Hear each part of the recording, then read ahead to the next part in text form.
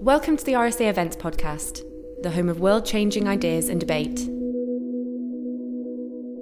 Good afternoon, everyone. I'm Seamus Khan, and I'm a professor of sociology and American studies at Princeton University. And today I'm delighted to welcome you all to an RSA online event.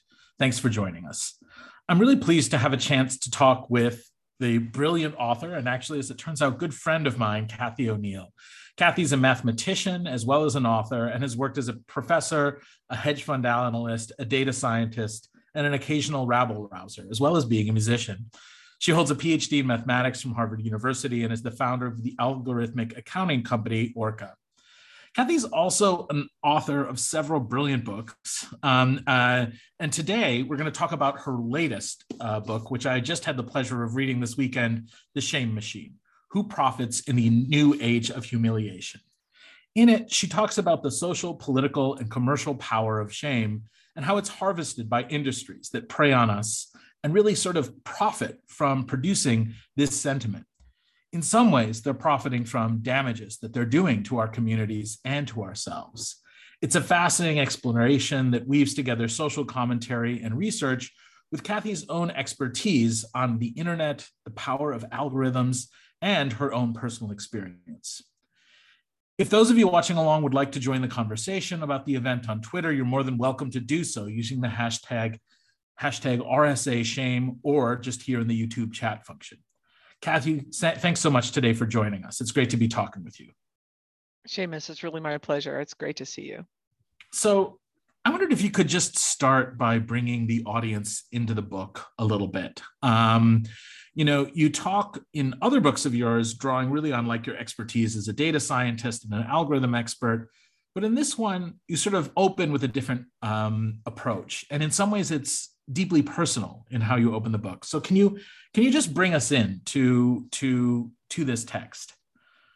Sure. It's a very open-ended question, so I get a lot of leeway here. I will tell you like how I became fascinated by shame in the first place. On the one hand, I saw shame as actually a sort of underlying power of some of the sort of terrible algorithms that I'd been researching. So I had interviewed teachers who were being fired or denied tenure, which is tantamount to fired, school teachers, like public high school teachers mostly, and principals. I'd been interviewing them about like the formulas by which they are being scored and fired. And I would be like, so did you ask them to explain your score? And the teachers would be like, no, they told me it was math and I wouldn't understand it. And at the time, I just remember being like, what? Like what? That's outrageous. If somebody told me it's math, you wouldn't understand it, I would be like, no, it's your problem if you can't explain it. Because it's my right to understand why I'm being fired, right? But the fact that they didn't respond that way, number one, because they're not PhD mathematicians like me, I get it. But that's actually the point, right? That they sort of were silenced. They were silenced by that response. And it wasn't one time. It was a systemic, it was the answer I got when I asked teachers this question and principals.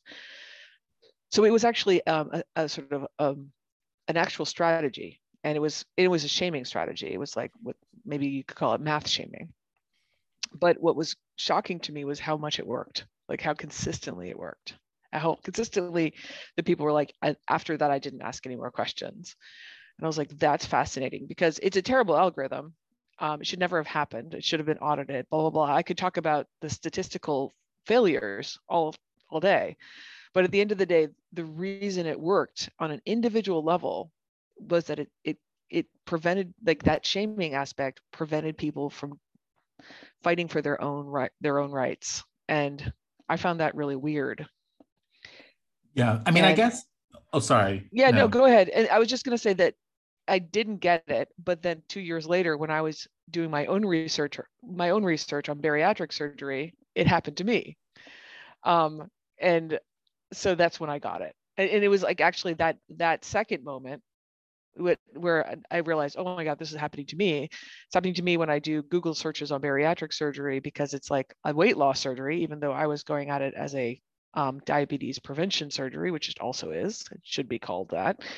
But it's not called that because it is just so profitable to fat shame people. And I was being fat shamed by the very kinds of digital advertisement that I used to produce, I was an ad tech data scientist.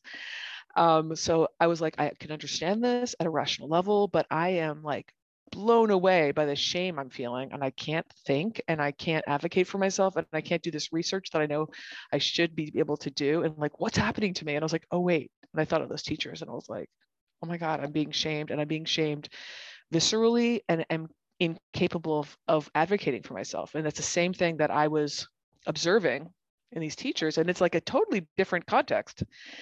And then I was like, oh, this has nothing to do with formulas or science. This is a mechanism, a social mechanism that silences and shames us and prevents us from, and not only just prevents us from asking further questions. It was like, I would have paid any amount of money, Seamus, like to get that feeling out of my head if I thought it could work. I mean, I think, in reading the book as a sociologist, what I really thought about was how in many instances, not all of them, but in many instances, what you're sort of expressing is how our social failures become individualized and internalized. So, you give examples opening of like poverty or of drug addiction, right? And so in the poverty one, it's like poverty is a social failure, but instead of thinking of it as something that we collectively have failed at, we think about it as how individuals have failed, and we shame them. And often people who are poor internalize that shame. Or when we look at drug addiction, there's a series of social failures. And, there's a failure of our society to do things to help people who struggle with addiction or that lead to conditions where they become addicts.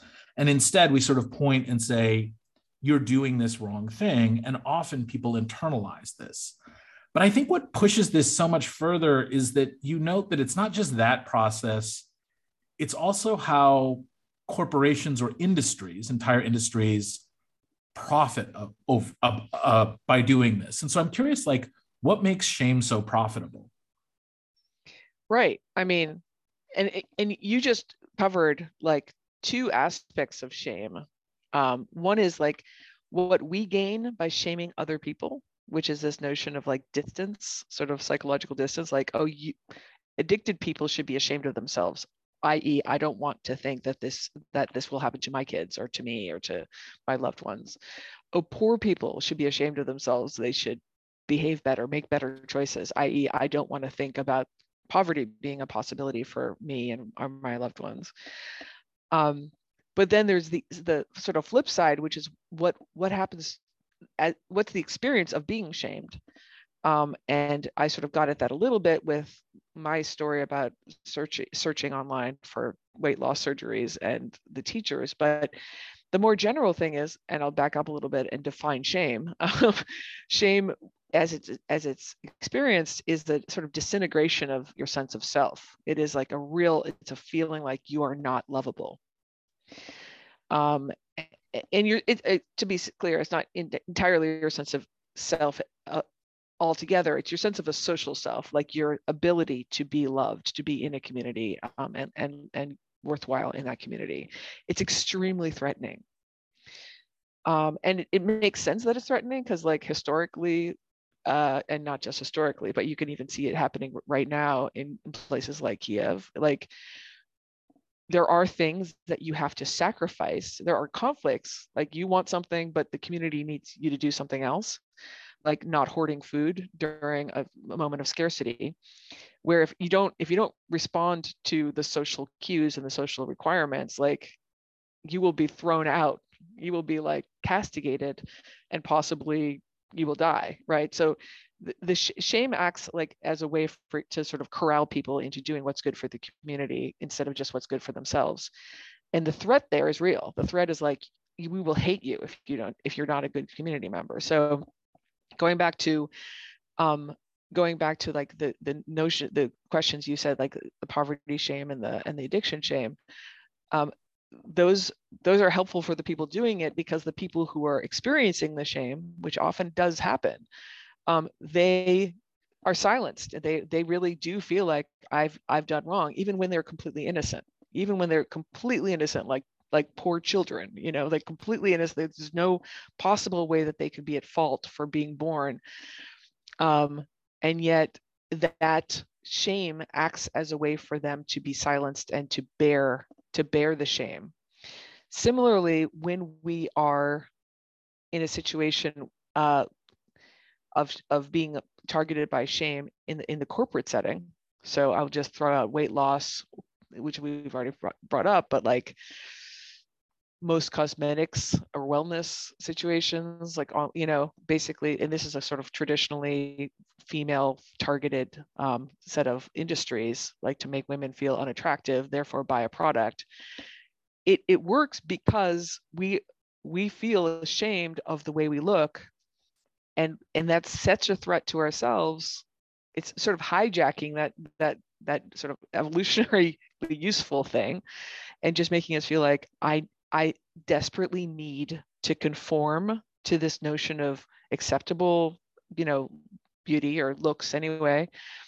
And I will do literally anything to get there, because otherwise I feel very threatened. And that means, if that means money, if that means buying products that probably don't work or almost surely don't work, that's what it'll take. That's what people will do, because that triggered, it's almost like a pre-rational thing. I think a lot of people would probably not be able to explain exactly why they care about these things, because it is pre-rational. It's like a threat that happens before we get to think through it. And so it's a really, really useful way for profiteering companies to sort of get us to buy their stuff. Yeah, I think, what was interesting to me in reading it also was how much power and shame were intertwined with one another. And one of the nice things you do in the book, and we'll talk about this, is take up counterexamples. So you don't just talk about the disadvantaged or the people who are often subject to the power of others.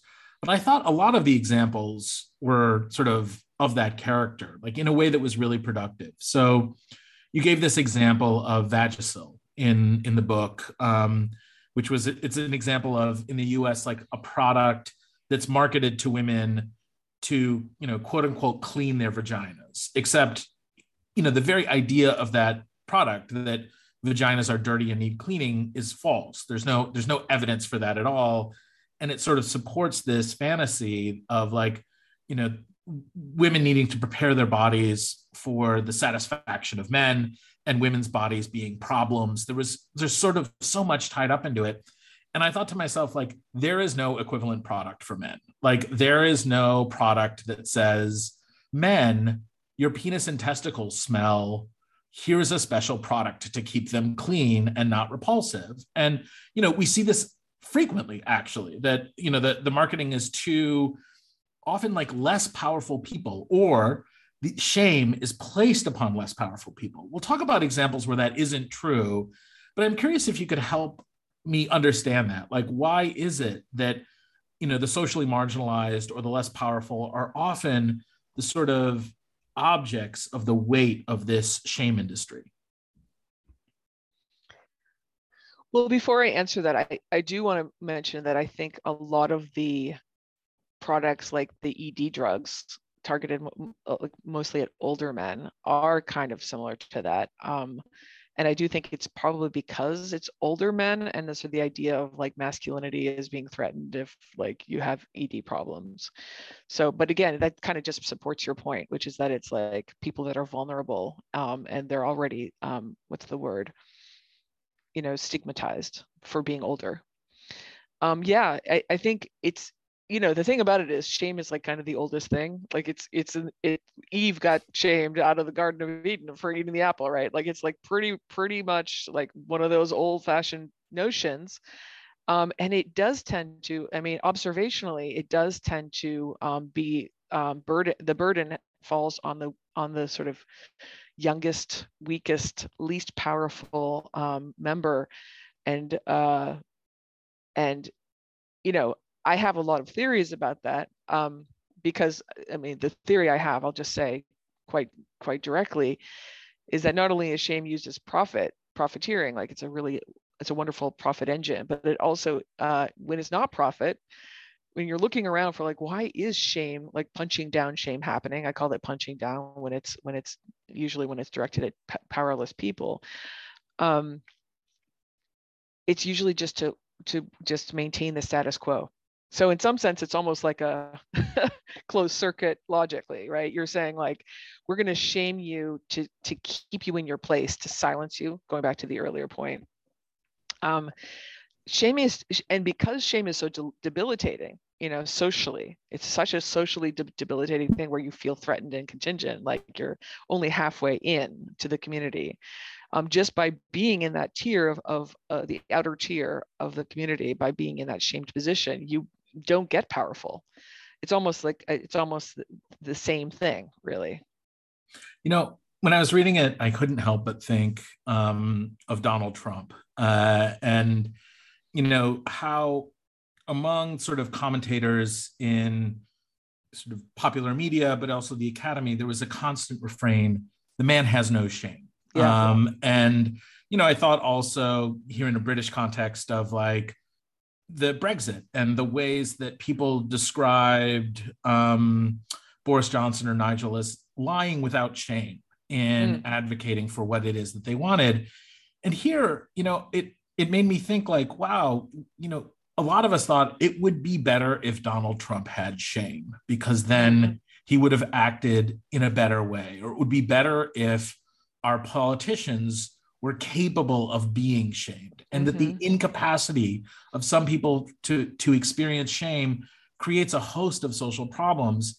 And so one of the things I wanted to ask you is like, how can I think through that? How can I think through the kind of critique that you have of shame with this other discourse about people who are shameless, which is often an insult or a social problem? Yeah, thank you for that great question. Well, I would say, first of all, that Trump was not at all shameless, continues to not be at all shameless. And in fact, I think shameless is an overused term that I want us to rethink. I want, every time somebody uses the word shameless, what they really mean, in my opinion, is that this person doesn't share a norm with me that I expected them to share, and they're not like responding as I expected them to the shame that I'm trying to target them with over this norm. So just to be clear, what I'm saying is that when you shame someone, there's a norm you have in mind. There's a rule they've broken, a norm that you thought you shared with them, and you're saying, how dare you don't follow this rule. And the problem with calling someone shameless when they don't agree with a norm is that actually they probably do agree with other norms. They probably have a lot of norms they have. There's probably their own notion of community that they really desperately clinging to, that would, they would derive shame from if they were told that they're not following the rules of that community. So you're kind of acting as if this person has no norms at all that they cling to, when in fact it's just one norm that you've located that they don't cling to. So a kind of extreme version of this is like, if I didn't know you, Seamus, and I saw you eating in the subway, which I'm sure you never do, because that would be not okay with me. And I'd be like, that person is shameless. But I, of course, agree with you in a lot of ways. And you're not shameless, but if you're, breaking that one rule. So I guess my point is that it's just a very narrow thing that's actually happening, but it's a very broad thing to call someone shameless. Now, to get to Trump specifically, I think he is shame driven. I think he is like, knowing a little bit about his upbringing and his terrible father and, bizarre. I mean, I'm not saying he's a good guy at all, but I'm just saying the guy is deeply shamed. And he has a lot of norms that you can just look at. He's worried about being weak. He's worried about being unpowerful. He's worried about being stupid. He's worried about not being rich. So there's all sorts of things that he completely clearly has norms around. And for that matter, like, he has empathy. Do you know how he feels really sorry for, like, he felt really sorry for Roger Ailes when he got kicked out of Fox News. Like, it surprised me, and that people sort of called him shameless when he was like wearing his shame on his sleeves, actually. But of course, there were norms that he didn't follow that were outrageous, like democracy and truth telling. And those are norms that are so important to us that I think it's reasonable for us to say, like, that guy's beyond the pale. I think it's totally reasonable for us to say that's a norm that matters so much to me because he's the president that, it's unforgivable. Like, I totally agree with that. I'm just saying, like, shameless is the wrong term. I will just finish by saying that, politicians in a lot of ways are, there's a selection bias, I would say. Like, there's a huge amount of selection bias to get people who play the game of politics. I mean, I don't know if you've ever considered becoming a politician, Seamus. I think that would be great, but great for the country, right? But not for you necessarily, because the actual stuff you have to do and you have to agree to kind of selects away from people that are idealistic. And just thinking through that, you'll realize that, like, it's a whole different set of norms actually that we're selecting for politicians. And I'm not saying there's no good politicians. I'm just saying that it's really a different world than what we normally are happily interacting in. So I'm curious, and maybe I should have started here, but like, I think about shame and I think about a lot of other terms that are kind of associated with it as, as a sociologist, obviously stigma, which you deal with in the opening. But I wanted to focus on one particular word as being maybe distinct from shame, and that's embarrassment. Like, what is the difference between shame and feeling embarrassed? So, I think if I were to go out onto the street and have an accident and pee my pants, I feel like I would experience embarrassment in some ways because it's not a systematic thing. Yeah. Maybe if it were systematic, I would feel shame. But can you help me think through the difference between the sort of affective and community level differences between shame and embarrassment? Yeah, I mean, and I would say the same thing for like guilt too, like guilt versus shame.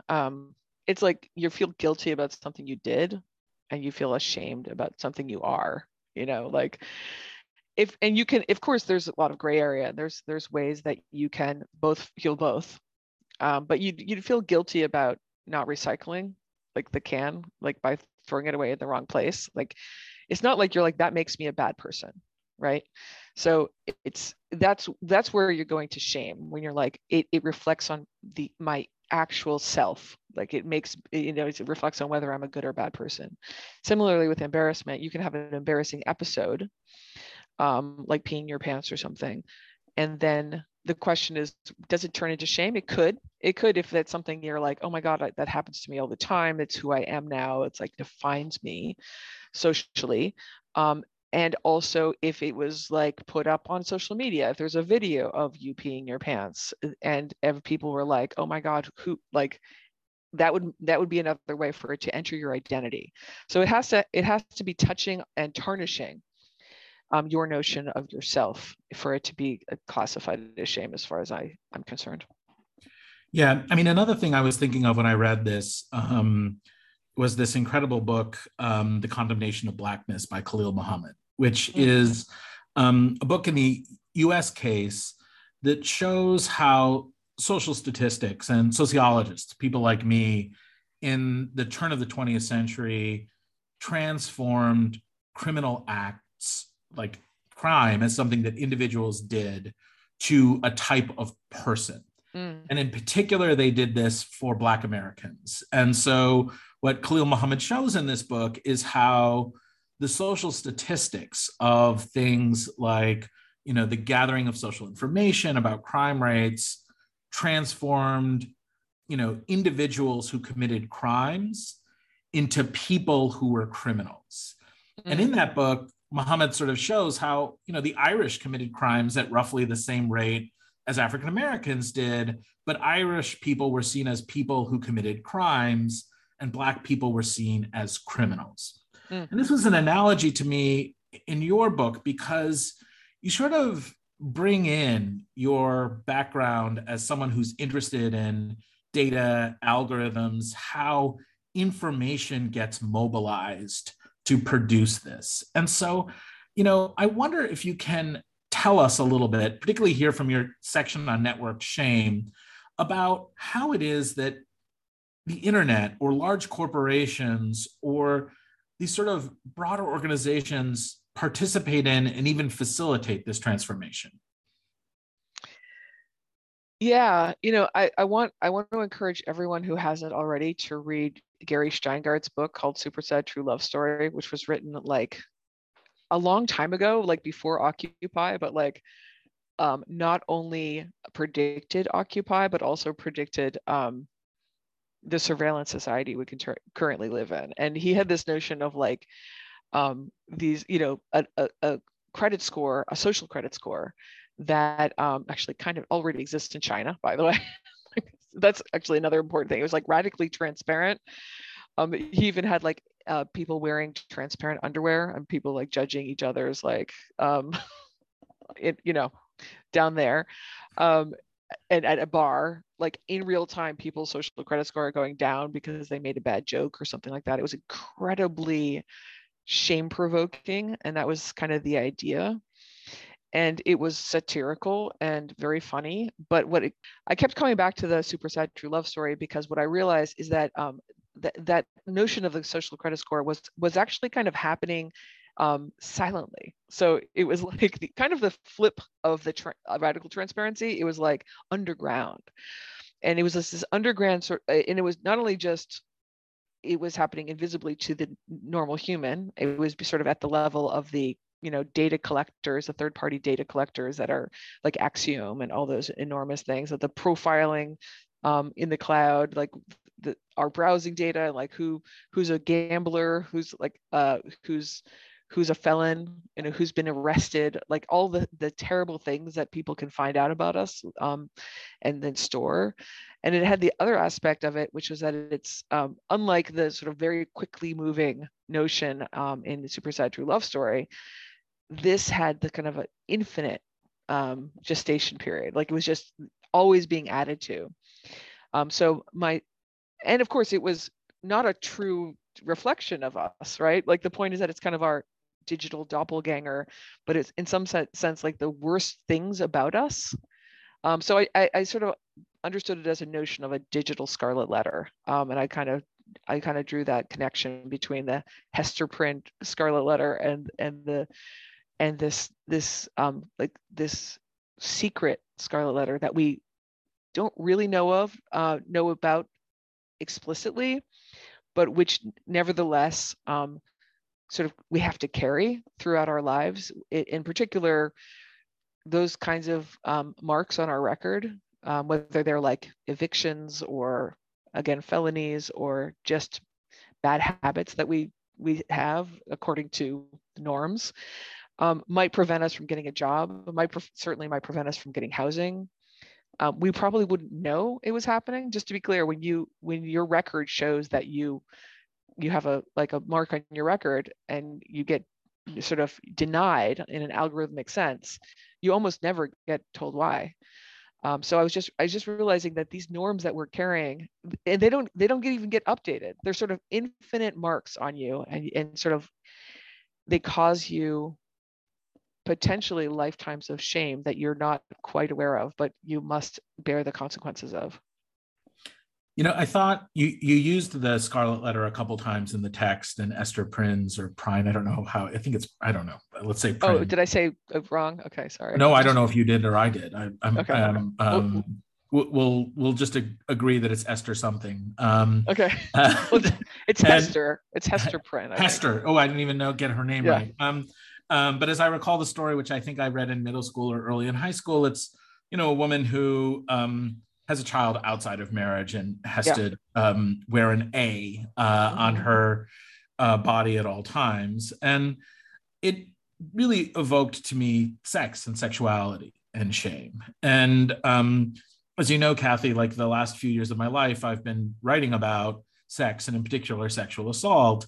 Yeah. And there were a few things that it kind of evoked to me. The first was, of course, the education that we give young people in sex and sexuality, which is very much about all the terrible things that will happen to you if you have sex. So here in the United States, it's about STIs, unwanted pregnancies. That's true.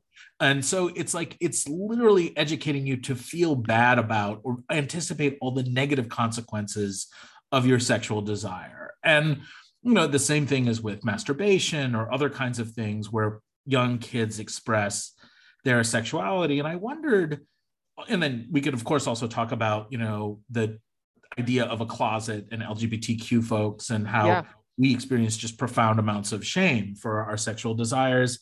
I'm curious if there's something about sex and shame, why they seem to have a cheesy metaphor, like, bedfellows in a way that go together in our society. Why sexual desires, these things of intimacy, are often such sort of lightning rods, are ripe for experiences of shame. Wow, I would have been asking you that question, to be honest. And I would also like just to give me like a couple minutes to think about how to answer that question. I would ask you, because I don't know very much about sex education, and I was wondering, I think what you're saying is that it's inherently shaming in the US. And I certainly know that extreme examples of that. If you've read the book Pure, which is written by a woman who like escaped evangelical church teachings on sexuality, it's just mind blowing. But of course, probably not all that representative of U.S. sex ed. I'm wondering, are there countries that do it better, as in not as shaming? Yeah, I mean, there are places that do a better job. I mean, there's also, because of U.S. federalism, there are states that do better job. And interestingly, like it's actually deeply aligned with inequalities in the United States, because kids from more well-off families often have access to sex ed in private schools and other kinds of things that meet national standards that are sort of established to help young people have a healthier sense of their own sexuality. But I think, a lot of parents, do a kind of la, la, la, la, la, I don't want to hear about this, which is inherently shaming, or even the way that we use words. Like, parents will use words like, pee-pee and hoo-ha rather than penis and vagina. And, we could kind of think about what it would mean to never say the word elbow, right? Like there was something so profoundly shameful about elbow that we called it your arm fold region, right? Like, because we just didn't want you to ever think about it as anything. And it's always covered up, right? And so, there's even this big Victorian push that we're still living through where, that even if you think about movies and how they're rated, if there's nudity in a movie, it's rated R, but you can murder somebody, right? Like that's totally fine. I've never understood that. And not to mention that you can have tender, loving, affectionate sex scenes, and that's R, but like really violent, nasty, maybe sexual things. Like, I just think that's where we need the R, if it's, anyway. Look, I think you know more about this than I do. I mean, shame is a big subject. I didn't touch on a lot of things because the real goal I had of the book was to create what I thought was a useful kind of taxonomy of when is shame appropriate and when does shame work. But most importantly, when is there shame? Because like, again, like when I going back to the teachers, like I didn't see it until I had to really think through it. Like it was invisible to me until it wasn't. And I find it really, really helpful to be able to recognize it. And then to say, wait, is that punching down or punching up? And wait, is that appropriate? Like overall, is that going to work? What does it take for shame to work? Because one of the dirty secrets of shame is, by the way, dirty secrets, like just such a shame-driven concept, is that it feels good to shame people. And that is kind of the hijacking that social media does so well to produce such shame cycles, shame outrage cycles, and like get us addicted to shaming others. So like, there's just so many things around it that I wanted us to have a better conversation about shame. And now that I've written this book, Seamus, you and I can talk through on many walks in the future that I hope we take on like, why is sex such a ripe like spot for shame? Why it? And I guess like my very first stab at an answer is that shame is essentially a question of community cohesion, and like sex is almost the most important thing about the community, like the ongoing community, like how does the community develop, who has sex with who else to produce which children, right? So there have to be rules around that in any community. So that's probably why that's the first place shame pops up. Yeah, I mean, I love it. I think it's pretty similar to what I would kind of say. Like, you use the word dirty and reflected upon it, and it immediately evoked to me, and here's my dorky academic sociologist thing. Mary Douglas has this book, Purity and Danger, that opens with a really sort of like evocative line where she says, dirt is matter out of place. And so things that are dirty are things that are not in place. Mm-hmm. And what social control is it puts the things in place that are not in place. And, you know, shame for sexuality is very much about that kind of social control.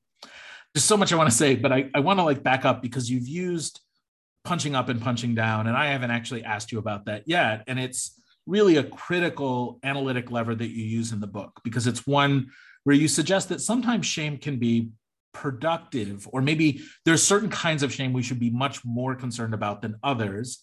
And the device that you use is this idea of punching down versus punching up. And so I wondered if you could just explain that to us. Yeah, thank you. And this is, you know, I kind of invented these notions. I mean, I really stole them from comedy, and I just tried to retool them a little bit in the context of shame, because I want us to be able to have a better conversation. I want us to be able to say, that's punching down, and here's why. For me, punching down means you are shaming somebody who doesn't have choice or doesn't have voice. And choice, what I mean by that is, like, remember, you shame somebody with respect to a norm.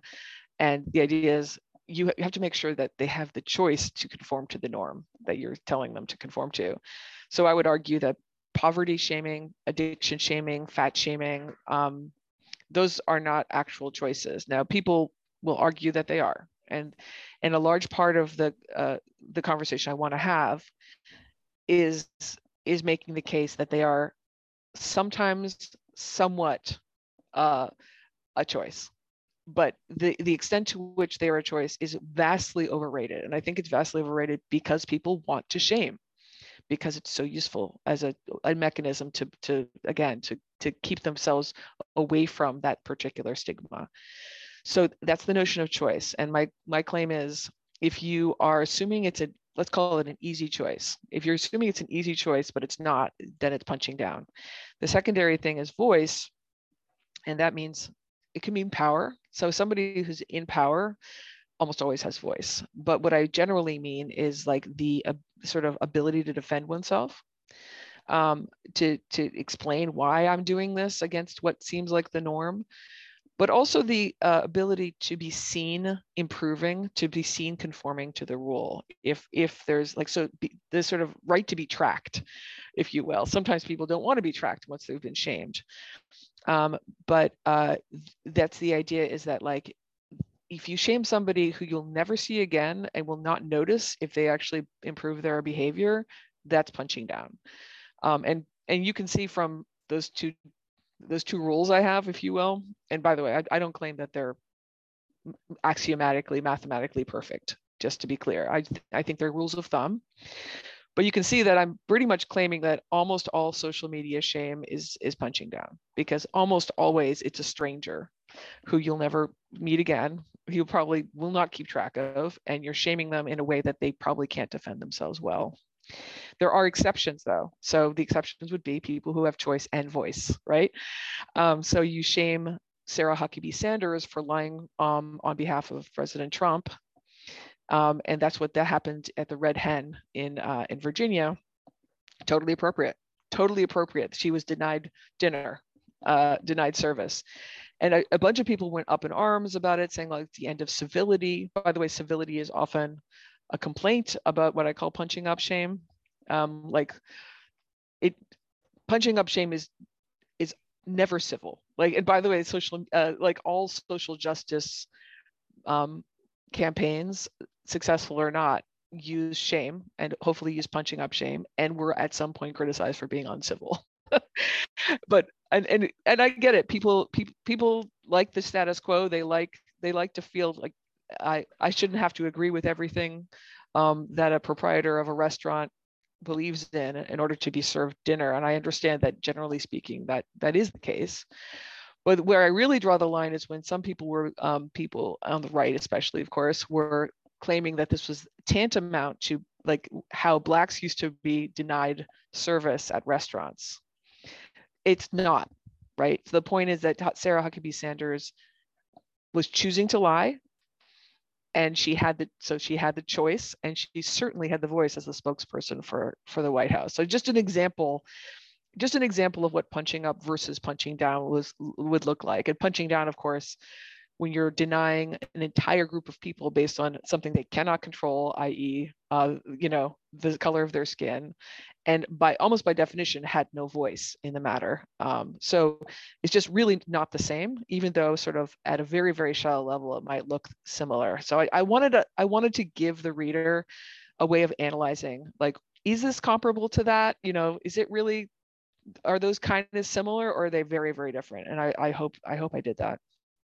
Yeah, I mean, I think one of the things I really liked, and I said this, I hinted at it before, is how you take on some difficult cases. So two examples that pop to mind are, you talk about incels. So for those who don't know what incels are, people who are involuntarily celibate. And these tend to be, as a category of people, we think of them as like men, primarily white men.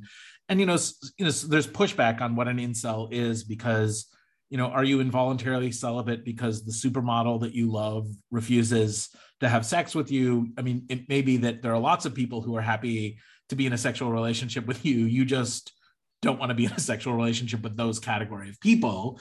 And so the question of voluntary, but you take on that case of a group of people who can be shamed. And then you talk about this woman, this case that was really sort of in the news for a while, who she was, I'll just to walk through the example in for those listening along, she was taking her dog for a walk in Central Park, and she let her dog off leash.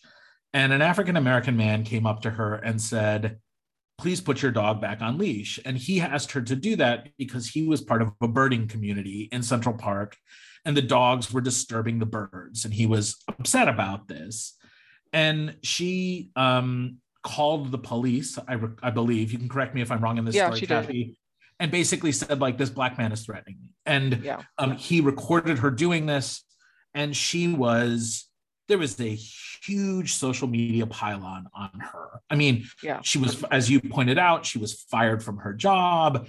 And she committed, an act that many, myself included, viewed as racist, right? That she'd sort of mobilized police and potentially police violence against a Black man who'd asked her to do something that was actually mandated in Central Park. She wasn't allowed to have her dog off leash.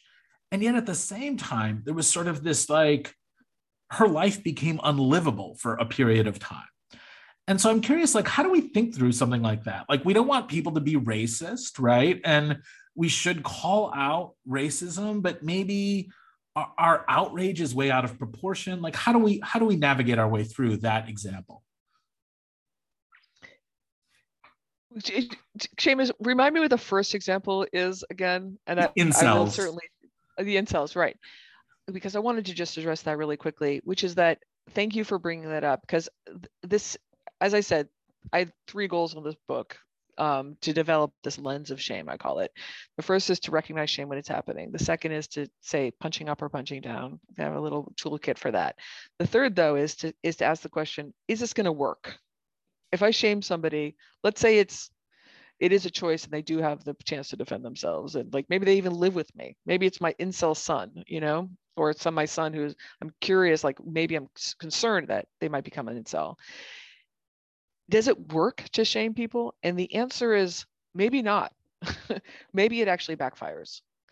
And I think we really have to take that quite seriously, especially because we have been trained by social media to shame people, and because it feels good. So it's like already it's dangerous for us to do it on a whim. But especially when we're desperate to get our incel son back in line, right? So the question is, does it work? And I think it sometimes doesn't work. And that was kind of my point of the incels, is that people who are incels aren't really like choosing to be incels. I mean, I guess that in some sense you can imagine that, but I think of it more like they are desperately lonely, very horny. They fall prey to this terrible ideology, which is totally wrong. But actually shaming them for that is probably going to drive them deeper into the corner. And I think that's a one example I gave, but it's supposed to try to develop this idea that you can, by shaming someone, which by the way hurts, right? Even when it doesn't work. That's an important thing to realize. People recognize it as an attempted punch in their gut, as an attempted banishment from their community. So it is very painful, even when it doesn't work, even when the norm is not shared. It is recognized as a punishment, as an affliction. And so what you're doing is you're suggesting like you're wrong, you're doing this wrong, and you're a bad person. And then if that person doesn't feel like they can conform, they don't feel heard, etc., they're just going to run back to their community and feel further dug in, feel further isolated. And if that's what brought them there, and by the way, the incels are a great example of a community that spent a lot of time figuring out how to dig in further to the community, how to respond to people who try to shame you for being an incel. It's like that's 85% of their work is those kind of defenses. So my larger point is that like it doesn't always work. Number one, so to figure out, here's my taxonomy for like, you're my instruction guide for like whether this is going to work if you shame someone. Number one, make sure it's punching up. Number two, like make sure the norm is actually shared. If you're trying to shame, let's go back to Trump, shaming Trump for misspelling things doesn't work. He doesn't want to misspell things right. There's something in it for him not to spell things right. So don't shame him. But just make sure the norm is shared. And number three, and this is probably the hardest one, is like you actually have to be extending that community. You have to be saying like, we're in a community together. Like, I trust you to be a good member of this community. Just, you need to change this one thing you're doing wrong. So that's a kind of a trust, ongoing community trust thing, which, and this is when we're talking about between two people. When does shame actually work? Those three things are required. And then like the exception I have is when you're punching up, like when you're actually in a like social justice campaign, like, you talk about the Parkland shooter kids, they're punching up at politicians like, hey, like make better gun laws. They don't really need to be in a community because they're like holding power to account. So holding power to account looks a little different from like person to person, like healthy shame. Going back to your example of the Central Park stuff, I have a couple things to say. And the first one is, I don't think I will ever jump on the shame train of a Karen video. I do consider it punching down because it is not somebody I will keep track of. I do think it's an overreaction what happened to her. She got fired from her job. It also didn't work on her because, because I did the research, I have actually kept track of her because she's in my book. She is, suing people left and right for what happened to her. Her life really is ruined, and that isn't reasonable as a reaction to what she did. She made a mistake. I don't agree with her. She made a racist mistake. No doubt about it. But I still think that it's punching down. But I'm not done. I mean, honestly, the thing that I really think about the Karen videos as a genre, if you will, of shame, of viral shame, is that it's aiming too low. It's aiming at people who are making use of a racist policing system rather than the racist policing system. I mean, the fact that white women, and I'm one of them, if I inappropriately called the police, summoned the police to complain about an innocent Black man, and I would have essentially zero concern about myself being arrested. And the Black man who I am accusing unjustly would have a very serious reason to be worried about being arrested. So that's the asymmetry that we should be punching up on. And of course, that is the system that is going to be around, that has the voice. You know what I mean? So if we punched up, on this choice of a racist policing system with a voice, like that's the worthy goal.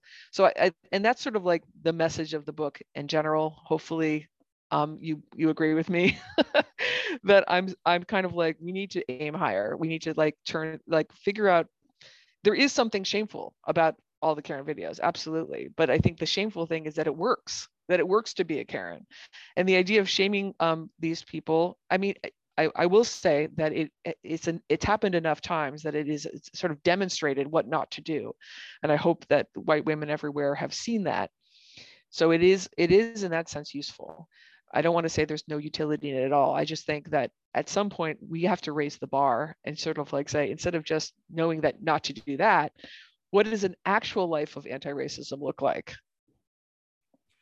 So my final question to you, you have gotten at so much, and I want to thank you for this conversation, is, you make this sort of really beautiful and compelling argument about how, the Sackler family and, OxyContin and these drugs profited off shame, and how Weight Watchers and the Weight Watching industry profits off shame, and how political parties and political policies profit off a logic of individualism and shame.